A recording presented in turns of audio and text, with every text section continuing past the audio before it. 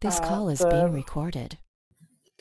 Now we're being recorded. And thank you, Ariadna and Sarah and Andrea, to join us in this meeting and organize this session. So I want to give everyone a warm welcome. Thanks for joining us.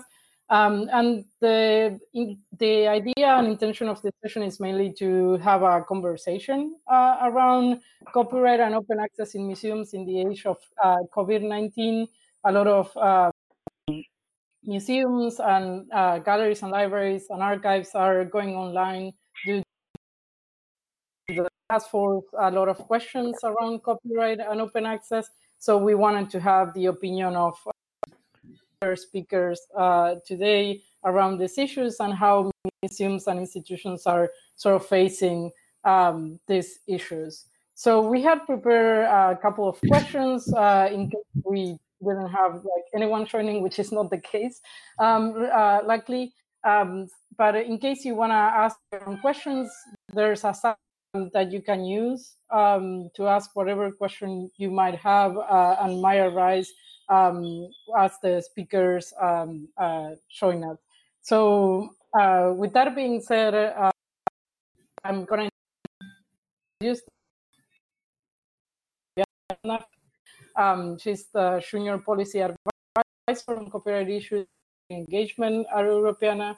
We have Sarah Peterson, who is the General Counsel for Creative Commons, and it's also a lawyer and knows a lot about CC licenses and copyright.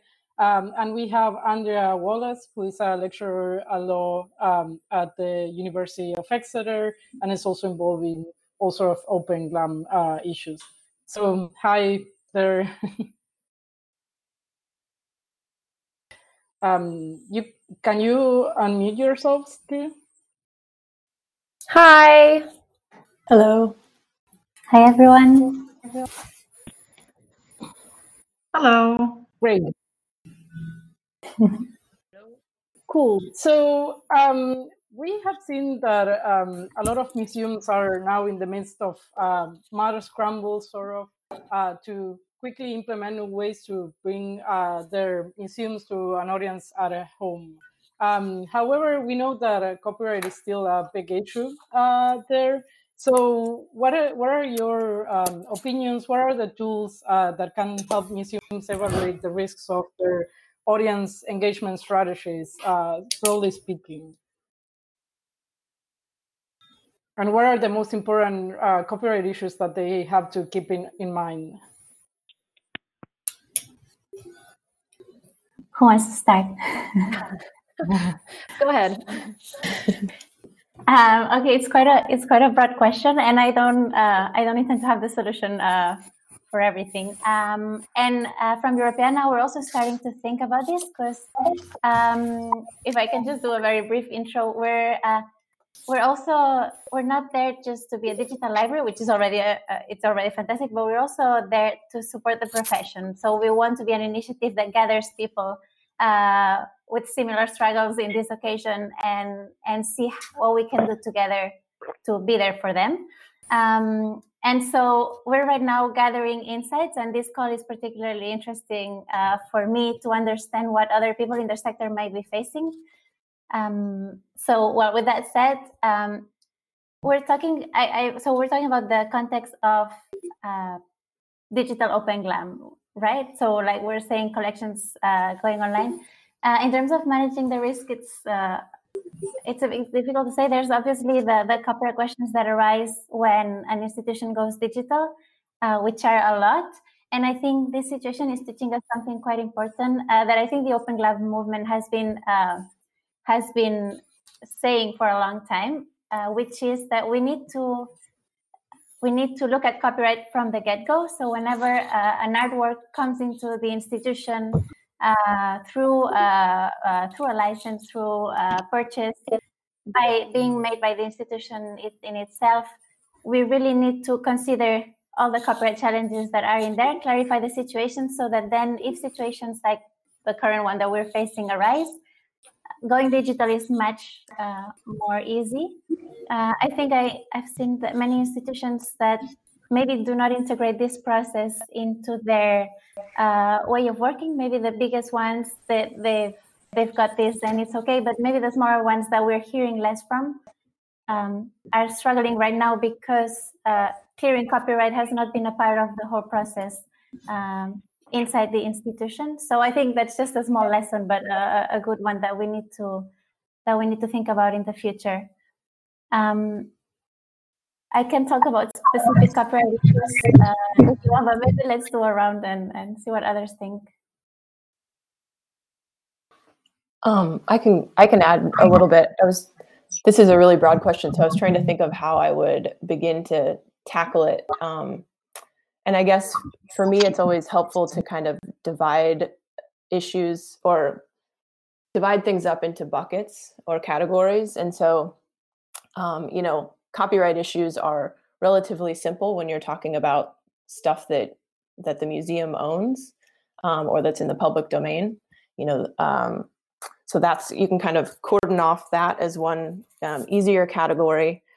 And then there's another category is, stuff that copyrighted works that you don't own. And so there you're going to either need permission to do what you're going to do, whether it's under a CC license or, some sort of express agreement with the copyright holder, or rely on an exception or limitation. And in that context, so I know the most about fair use because I'm a US lawyer. And so that's the exception and limitation I'm most familiar with. And there, we may end up talking in more depth about fair use, but the most essential factor there is thinking about the purpose and character of what it is that you're doing. And in these circumstances with this public health emergency where people, where physical access to the works is not an option, obviously your fair use argument is a lot stronger in this time. But I think that doesn't mean that it's just, foolproof by any means. I think that the things that I would think about from a fair use perspective when using copyrighted material in this context are really thinking about why you're using the work. So, there's, again, this is so broad because this could mean anything, but say you're creating something that is a slideshow of works and you're adding music to it, for example, you're going to want to be really careful about, what music you're using and thinking about why that specific work is necessary. And also then thinking about the amount of the work that you're using. Those are also going to be, really important factors there. And then the third bucket, I guess, is copyright and stuff that you're creating right now and that you will be creating in these next few weeks or months or however long this goes on. And in some ways, that is very similar to the first category because in most instances you will probably own the copyright, but I think there are some special considerations to think about there.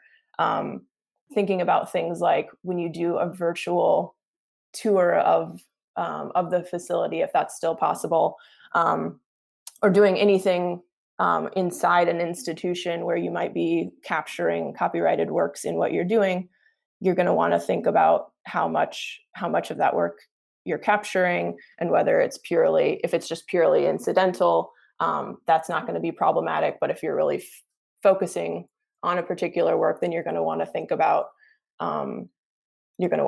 copyright and whether or not you're adding some commentary or doing, having some purpose to how long you're looking at that particular work. So I think that there are definitely still things to think about when you're talking about copyright in works that you're creating right now. But I'll kind of stop there and then kind of see where the conversation goes. We can dig in more depth. Great. I'll add my 2 cents.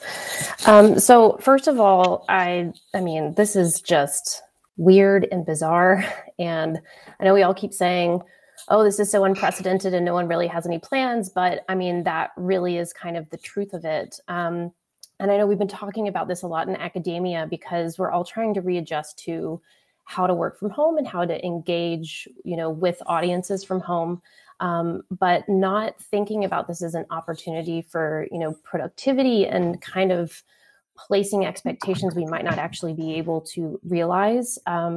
Thinking about this in terms of reevaluating in light of the current scenario, how we're actually, and especially the need for connecting with people in new ways, in ways that we previously, relied on physical access and physical social situations, to just kind of readjust some of that networking and thinking about what the future of engagement is going to be going forward. So I also thought it would be great to give maybe a shout out to everyone who's on a digital team who's probably getting, dozens of emails about a great new idea or this other sort of thing. Or, I think a lot of us who are more technology literate are kind of becoming a source of support for our institutions at the moment, however that may be. And if you're involved with the digital side of your institution, that's obviously a greater burden. So I think, thinking about some of those ideas and encouraging people to have them is really helpful. But, in terms of mental health and thinking about how we're going to navigate everything else that's going on, it's good to put into perspective. So, with that in mind, thinking about how we kind of lower our standards and work with what we do have, things that we do have control over, and the different types of engagement that we can do because we're able to start thinking about some of these things a little bit differently. And I think part of that, and one of the biggest questions, is going to be about considering copyright in the content creation that institutions are engaging with at the moment. Because a lot of it will be really great, interesting types of engagement from the inside of someone's home. We might start to think about privacy and issues around that differently. That's not necessarily related to copyright, but the images or the video or the output itself could attract copyright. So even though copyright will automatically attach, when we're thinking about the purposes of copyright, the incentives for it, and the fact that an institution may not necessarily see that as the type of asset that it could eventually commercialize, we can start to build that into how we're managing the content that we're creating at the moment. So having discussions around, okay, so if we're doing these types of videos, might we choose some Creative Commons licenses to make that stuff available?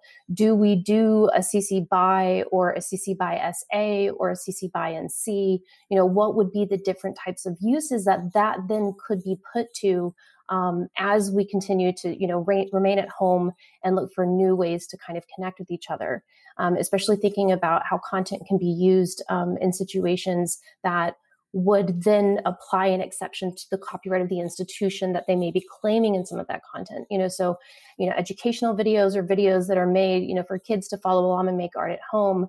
If that then gets used, for a teaching purpose, an exception will already apply to that in the first place. So might we think about how to license things a bit more openly, because we have actually no intention to commercialize it in the way that we normally think about IP that's generated during this time. At the same time, there may be IP that results that absolutely brings commercial value back to the institution. So trying to think about what those different types of things are in those outputs, and ask those questions, because I think there's going to be a lot of really interesting data that's produced over the next period of isolation, or however this gets approached, in terms of what new parameters around copyright and suitability then get applied to reuse and in a digital environment, especially with content creation, but thinking about future proofing and thinking about how these are going to be media that then circulate and potentially get collected later down the road, or archived as part of the response to what happens, whether that's by the institution and by other institutions. And thinking about what we do have control over, which would specifically be the type of content that maybe doesn't raise copyright questions, or the content that we are creating that we would have intellectual property in and can license appropriately for greater reuse. Especially thinking that some of the stuff we may be using, certain exceptions and limitations are all going to be jurisdictional. So they'll apply within, the United States if we're in the United States, or the United Kingdom within the United Kingdom, But right now, everyone is turning to online and trying to network and trying to connect and circulate, new things that people are doing. So I think that it will be an interesting space to watch in terms of how we start to adjust our expectations around copyright globally, and if this forces some sort of, legal reform or new thinking around what those cross-border issues mean. But yeah, more of these, I guess this is just more bigger questions rather than any sort of specific things that we can be thinking about internally, but just flagging some interesting areas that we might consider through the discussion today.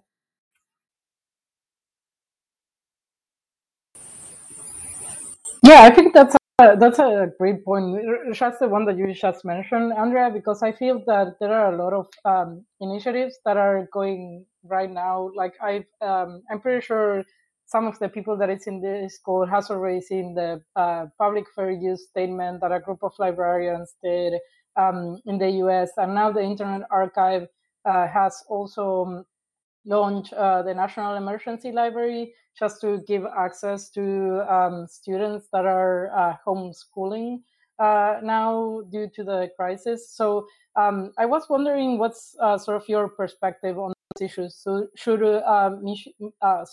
museums be doing something similar?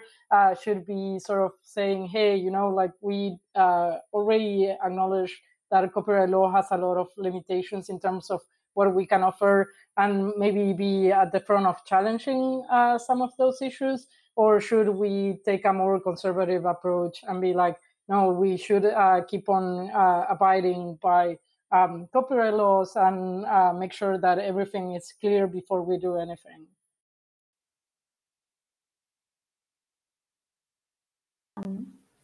Can I start?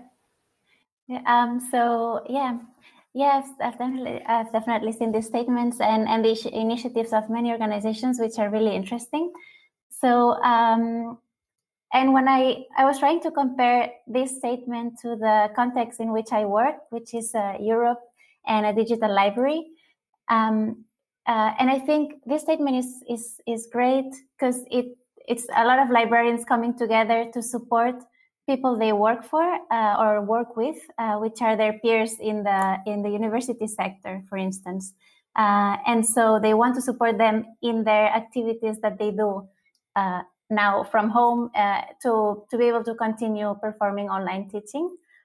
And now I'm thinking, like, who would be the equivalent in a digital library like Europeana? Like, who is the sector that we're working for and that we're trying to support in this, like always, and particularly now at this time? And so I'm thinking we've got colleagues in the office that work with the education and research sector. And it's always very interesting and complicated at the same time to communicate what people can do with our collections.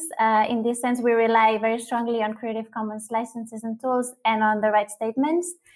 But there's always, it's always quite complicated to make sure the user is really understanding what they can do. We've got, for instance, exceptions and limitations in Europe that may allow a user to do more than what the right statement or the license indicates. And how do we communicate this to educators that might think from a license that they cannot use it for online teaching where they can actually do that? So I think I'd be very curious to know how institutions are approaching this now that maybe everything is moving digitally. So a librarian who would often be there to support the person at the university and guide them on how to build course packs and what materials to use or not to use now needs to rely maybe on more standardized information on a website.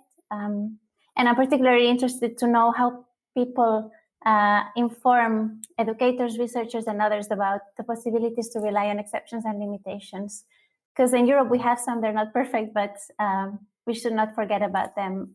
And also, I'm very interested to talk about standardized rights, so right statements and Creative Commons licenses, and seeing the role that they can play right now in this time. Actually, I forgot what the question was. I'm not sure I answered it.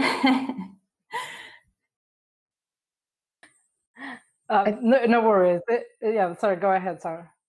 Oh, I was going to I think the question was around whether to kind of abandon copyright to some extent right now, or to remain conservative. Or to push the limits on copyright a little bit.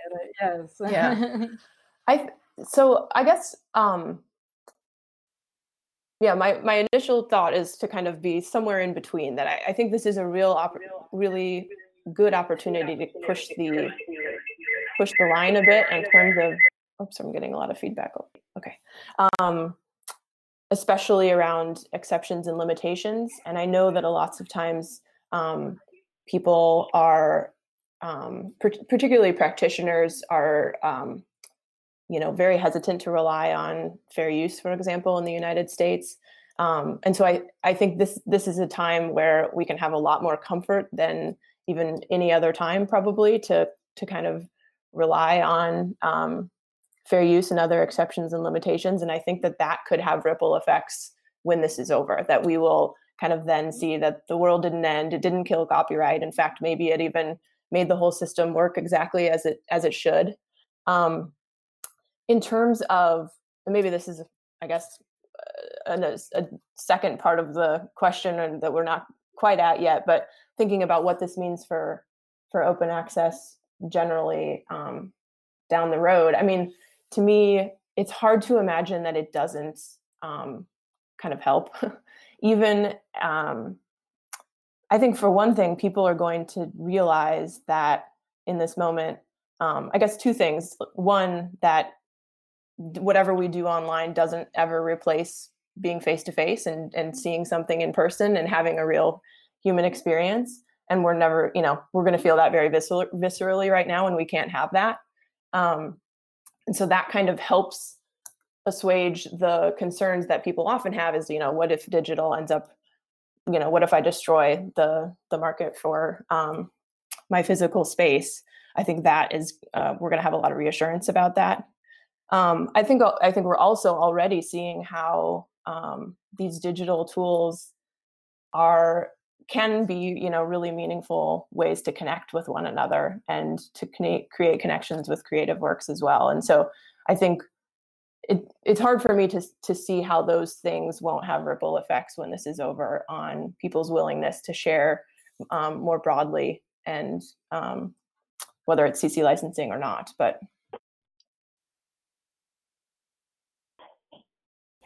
yeah, I think I don't think copyright is going to go out the window, and I think we're all also, in terms of what we're doing in our positions and our jobs, very aware of how important it is to protect the the rights of the rights holder. And I don't think any of the things that people are thinking about right now, obviously making some assumptions about that, are probably the types of things that goes beyond that. So at the moment, we're still probably approaching this from a pretty kind of risk-adverse perspective, and also a sensitive perspective around the rights holders. And so, no one's necessarily advocating for throwing out, the baby with the bathwater, but we're thinking about that risk in the future of who feels comfortable to push some of those kind of gray areas around what the exceptions and limitations allow us to do. And I think I agree with Sarah that there will be some really interesting growth around some of these exceptions because they will be tested. And I don't think that will be the type of thing that crumbles a copyright system. If anything, it can make it more fair and equitable for both users and rights holders. But there will have to be that approach and that kind of, I guess, awareness of risk in doing some of those things and being comfortable with what that brings. So I would actually encourage people to embrace the risk around some of those gray areas because they're probably not as risky as you potentially think that they could be. I think there's also a difference between obviously the in copyright content, the public domain content, and thinking about the content that's already created that we do have that has IP parameters around it already. So from the museums from home, it's the hashtag museums from home kind of movement that's starting. They're collecting instances of institutions opening up some of their catalogs and making things available online, thinking about their own resources and how that then can be provided for greater engagement. But I think there's also a big question here that obviously has to do with the spread of the virus itself and who's being affected. Is who will have access to this and what we're thinking about in terms of digital and staying in touch and, social, social impact. Because, and I know this, we're having to completely revise how we're approaching assessments, and we're thinking about how we can engage with students, because there are a lot of students who now have gone from Exeter home to places where they don't have a great web connection, or they're currently sharing a place with multiple people who are all using the Wi-Fi. So thinking about how to build in different forms of engagement, even lower quality, so that they do reach other people in other places, not necessarily the ones that are local to you, could be really useful and could be a way to think about making the access and the digital discussion a bit more equitable in terms of what we can be doing. Because, in reality, all of this networking is actually going to push people who do have digital connections and digital access forward. And we're going to, potentially lose a lot of interesting engagement from people who aren't able to access what's going on digitally.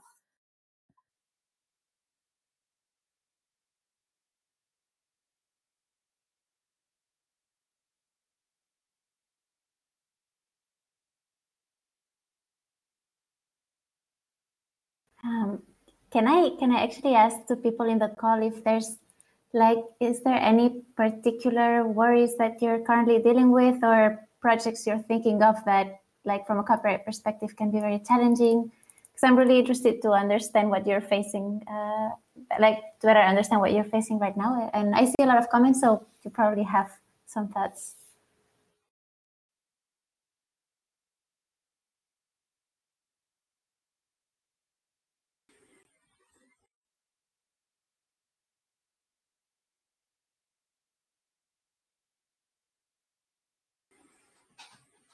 Yes, we can open the mic for questions. It's not a problem. Just unmute yourself and jump in.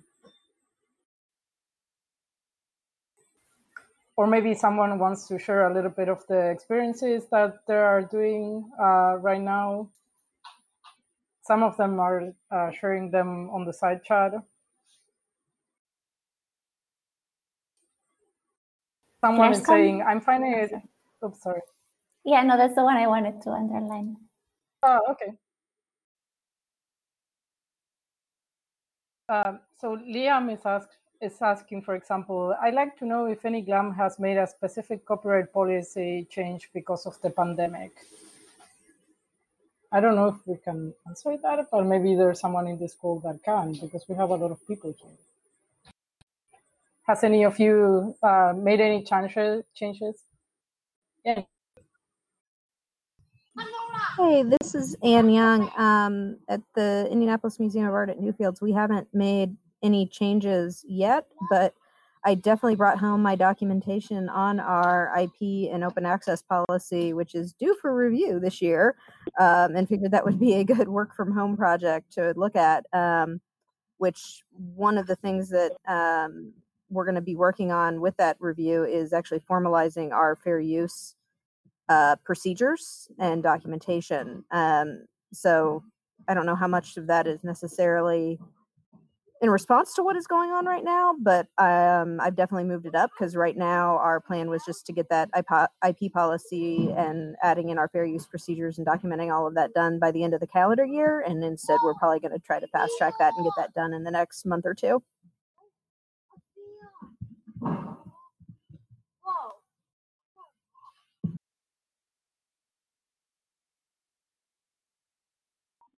I guess that also sort of lead us, right, that around open access in a way, because we know that a lot of people are now asking themselves questions, should we go open? And as Andrea said, probably this is not the time in which you want to consider that question right now, because it's sort of the craziness. But in a way, what are sort of the future or the next steps that might follow after the crisis settles down, and how we can actually make more institutional change in this direction? Or what are the sort of questions that maybe we can start having as conversations with managers and decision makers at museums, so as to move forward the next steps? And sorry, because I was reading Liam's comment on your article, and that the copyright part is it's maybe a bit empty for now, but yeah. I'm thinking that maybe it's not the time to be opportunistic about these things, but what other people were saying just now is that those who have embraced open access, so it's maybe those are the ones who will maybe not need to review their policies right now, so they can still be present online and engage with their audiences much more easily than institutions that haven't been able to do this digital transformation for any reason. It can be because of a lack of capacity, not of a lack of support for open policies. But so, because maybe there's no big change that policies will require, but we can learn a lot from the Open GLAM movement and those who have embraced open access, because these policies were already fit for purpose for a period like this one. Well, I'm not sure that helps, but it's just a thought. I guess one thought that I have is I feel like it's really important for open access advocates to avoid any kind of "you're doing it wrong" framing right now. And, pointing at, well, that's not really open access, or it's definitely not the time for those kinds of conversations, in my opinion. But what I think we can do that would be really fruitful is trying, experimenting in different ways. And then if it's possible, trying to keep track of metrics, or at least, it doesn't have to be anything formal, but just trying to do a lot of documentation so that when the time comes and the dust settles, we can point to, look what happened when we shared such and such freely, and we had, this great engagement from X number of people, and trying to get, some case studies under our belts during this time seems like a really nice way to approach it. But I guess I would just tend to really, I think we should be very thoughtful about not kind of pointing fingers, and also, frankly, trying to get people to rush to really formally open in a CC licensing way their collections right now, because these, as probably everybody on this call knows, but the licenses are irrevocable. There are lots of complicated rights issues involved lots of times, and so it's not something that you don't want to just slap a CC license on something without really thinking about it, particularly for these important collections. So.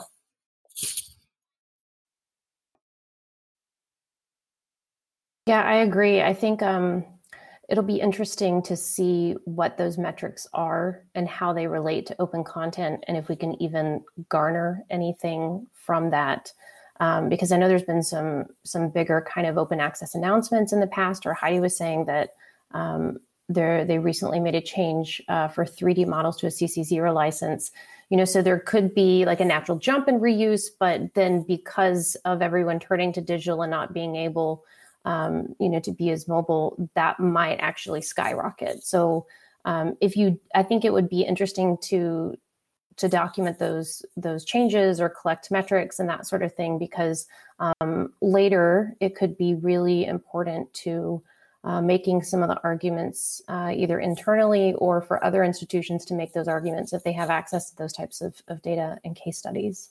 But yeah, I think I think also there could be some interesting baby steps that can occur during this time. So whether previously everything was set up to be CC by NC, that then because the rights assessment has been done and the institution made the decision to do CC by NC, they then take the next step to go CC by SA or CC by. So we could see some incremental changes because some of the work has already been prepared. But I think this is something that Scan and I were talking about. There is a lot of work that goes into preparing collections for open access, and it shouldn't be underestimated. And it also shouldn't be seen as an opportunity at the moment, because I think that's a standard that's too high for anyone to think about in terms of how they're going to go, you know what, let's take our collection and make it available in open access online. We've got time and we've got digital content. Probably incremental steps and baby steps or as far as you should be kind of aiming at the moment. Everything seems really risky to begin with in the first place. But I think sharing that information and that conversation and networking and staying connected with people who are also going through those things will be probably the most helpful thing to do at this time.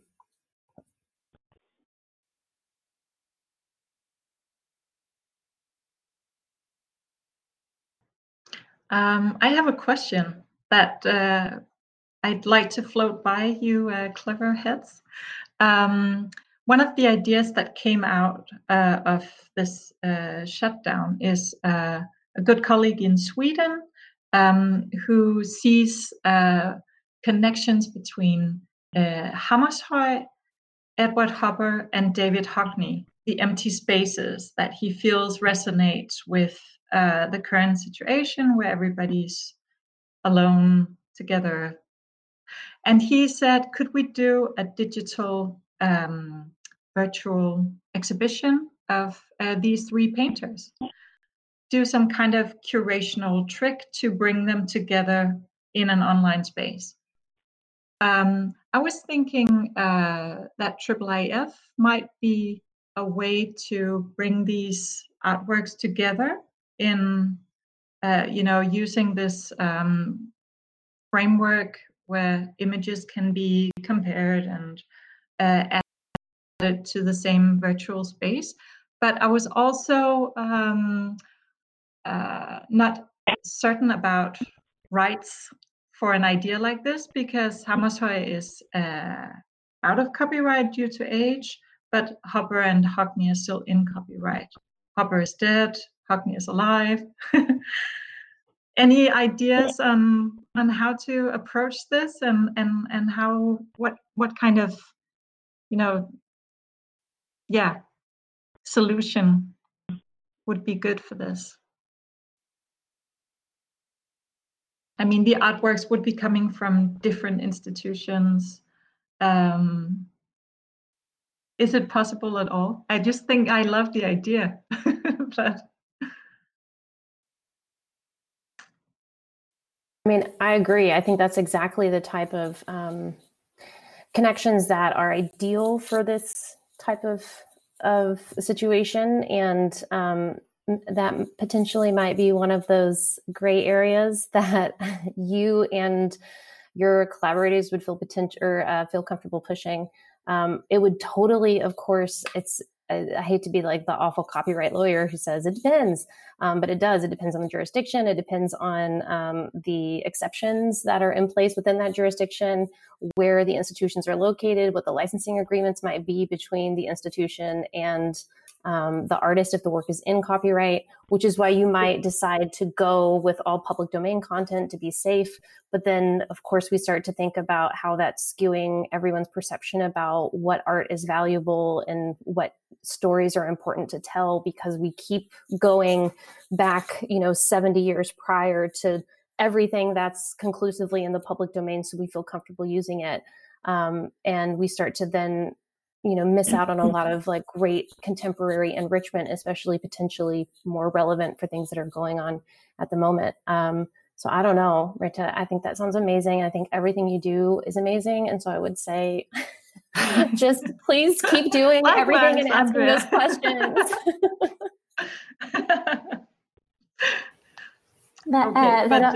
Yeah. Sorry. Go ahead. I don't have an answer. It was just a comment that it made me think of something. But go ahead, Marita. No, I was just going to say that I'm going to try and look into which collections have these artists, and maybe some of them are using the IIIF technology, allowing, if not to reuse any images, but just to view. I mean, if we could only allow a virtual exhibition where you can view these artworks together, that's all I'm hoping for.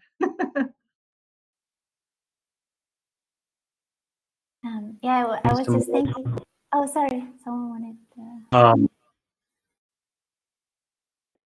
One possibility that comes to mind is the Google Cultural Institute, and I offer that up knowing full well all the problems around trying to work with Google. But if there was anybody on the planet who was likely to already have Hockney, Hopper, and Hammarskjöld in some way, shape, or form, it's probably them. And it's a walled garden, but it's a pretty big walled garden, and it has the internal capacity for members to be able to pull artworks from other institutions, as long as the host institution has basically toggled that box on. So it could conceivably operate within GCI right now, given the way GCI is currently set up, as long as the assets were already there.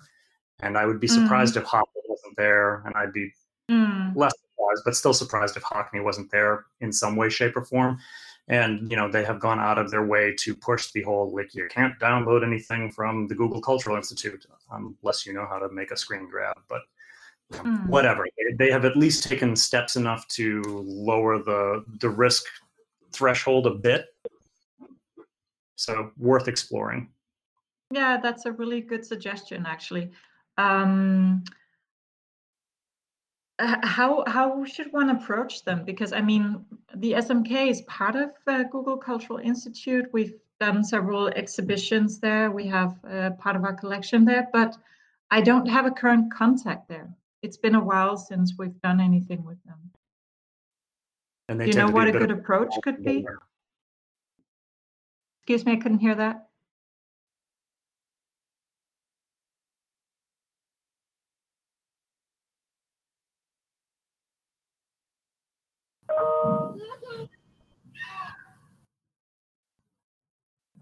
I think I might have a general contact for the Google Cultural Institute somewhere. I know my media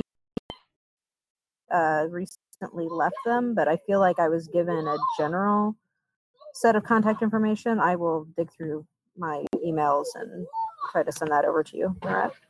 Thanks so much. Yeah, I can do the same. All of my emails are a couple of years out of date, but there is some generic contact info in there. I'll shoot my email here.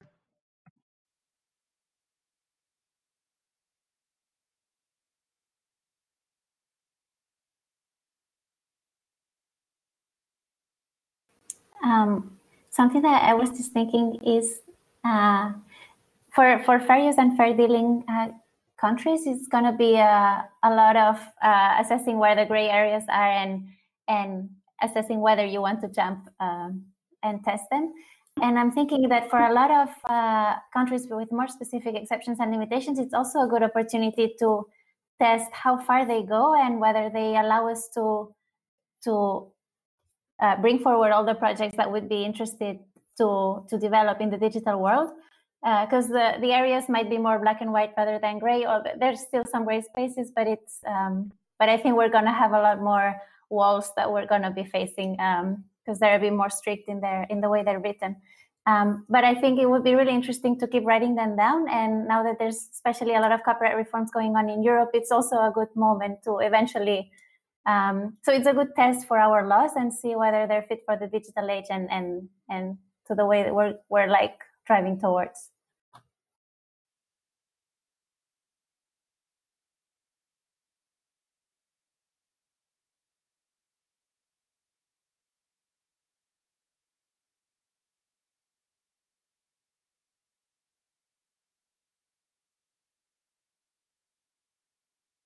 And I don't know if anyone read Tim's comment, which is now you have to scroll up a bit, but But I also think it's very interesting what the more like scientific publishing sector is doing, and how some people that were lobbying for opposite interests, now they're coming together to maybe find a flexible solution that is for the benefit of all. So it's also very interesting to keep that in mind.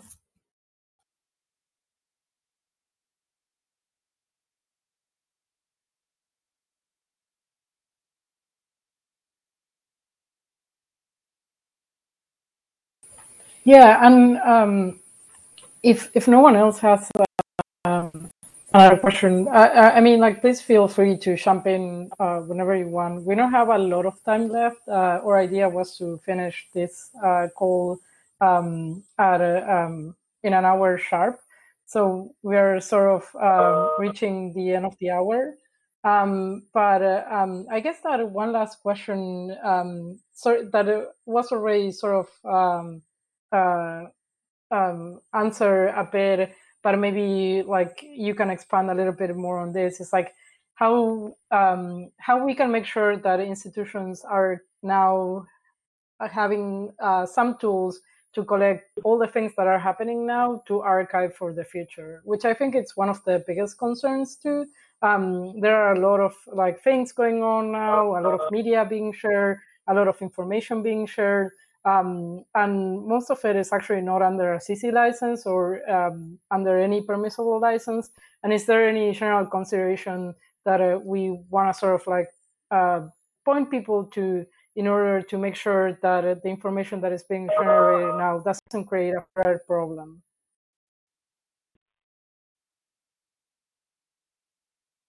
Do you mean shared by institutions or shared publicly by anybody? Shared publicly by anybody, but also by institutions. Well, I think I know that the National Library of Scotland did some really interesting archiving of social media and other content before, during, and after the Scottish referendum. So I think, looking to what other institutions are doing around this, maybe there's some case studies out there. I know that, there's been collections around some of the women's marches, signs that were left behind, that sort of thing. So I'm sure that there's probably great resources out there about how to start looking at managing even basic to much more complex content. But in a way, some of that might not be as, like, for collection purposes and archive purposes, might not be as risky as we think, because when we're thinking about social media, the terms and conditions and, the really broad contracts that will apply to the content that we submit, should, and especially other exceptions that, could depend on the jurisdiction, institutions won't have a problem collecting some of this. I think also something that's interesting to think about is potentially user-generated content. And as institutions start working more directly with users or inviting digital participation, thinking about what that will look like going forward, and how to design equitable practices around asking for a license instead of asking a user to assign certain rights or waive them in any content that they generate, like a non-exclusive license to the institution. There are a lot of dark areas on cultural institutions, websites. When you look at how they kind of manage user-generated content, it's almost like, I think the lawyers fully take over at that point, and you see the way that the language is constructed, all perpetuity, any digital media now and forever known, you waive moral rights, the right to be associated with it. Fight back against your lawyers during this phase, I think, is what I'm trying to say. And try to maybe potentially work with them for designing more equitable practices around some of this. I guess that's my 2 cents, would be more about kind of the user-generated content and public engagement aspect of rights management and future-proofing, and thinking about appropriate practices. Mm-hmm. Yeah, a dirty secret about being a lawyer, I can say as a lawyer, is that it's the safest way to practice law is to be as conservative as possible. And so that's particularly when people are just, being reactionary, the safest thing is to be conservative. And so I agree. I echo the pushback, and I always appreciate it when I get it from my colleagues as well. And then I guess just to build on what Andrea said, a relatively simple solution for that is having people apply a CC license when they're uploading user-generated content to a platform, and that's a relatively common solution for that problem. But yes, fight back against your lawyers. I love it. That's the theme of the webinar.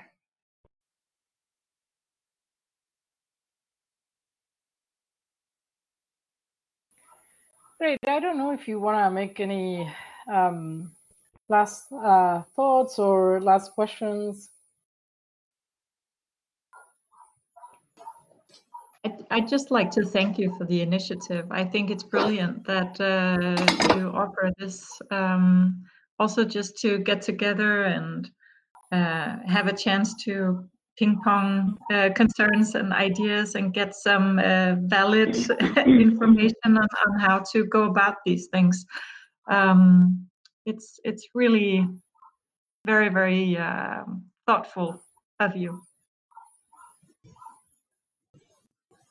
I would also like to hear what other people do in the meantime. So I don't know if, obviously no one's talked about this, but if there's a potential for something like this to happen again in a month or so, I think it would be really interesting to even flip it, to hear what people have been doing, because that I think would be the most interesting. Like, we're at the outset right now. We're just thinking kind of proactively and trying to anticipate the various things that may arise. But I'm sure that all of this will be completely different a month from now, and we'll have a lot more insight and examples of what people are doing on the ground. So I would love to hear how what's happening in practice.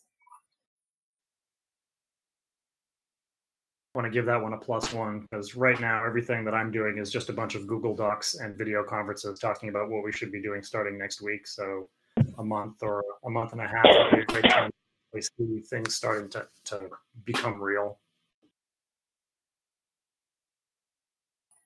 Yeah, that sounds like a great idea. I don't know. So since this was sort of organized between OpenGLAM and MCN, like there are a lot of different channels that you can join.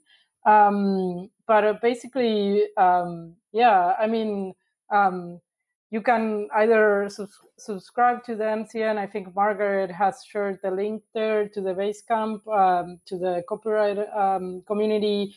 You can also join the Creative Commons Slack channel, which is creativecommons.slack.com, where most of the people that has participated in the call is. Also, there's the Europeana copyright community that I think Kilian, if I don't remember incorrectly, shared the link to. And of course, we're going to be uploading this to some YouTube channel. I guess it's gonna be the MCN YouTube channel. But basically, yes, we'll keep in touch with everyone, and we'll announce on different social media channels if we end up doing a similar event like this. And of course, I want to also give a shout out to Anne too, that participated in this call. For those of you who are thinking around going open access, you should definitely check her series on the OpenGLAM medium that we have on how to go OpenGLAM, because that's like a great conversation starter and food for thought in these times of crisis. And I want to finish this, of course, by thanking Ariadna and Sarah and Andrea for joining us today. Thank you very much. It has been very, very exceptional content and material, and a lot of food for thought, as someone said in the side comments. And thanks everyone too for joining today.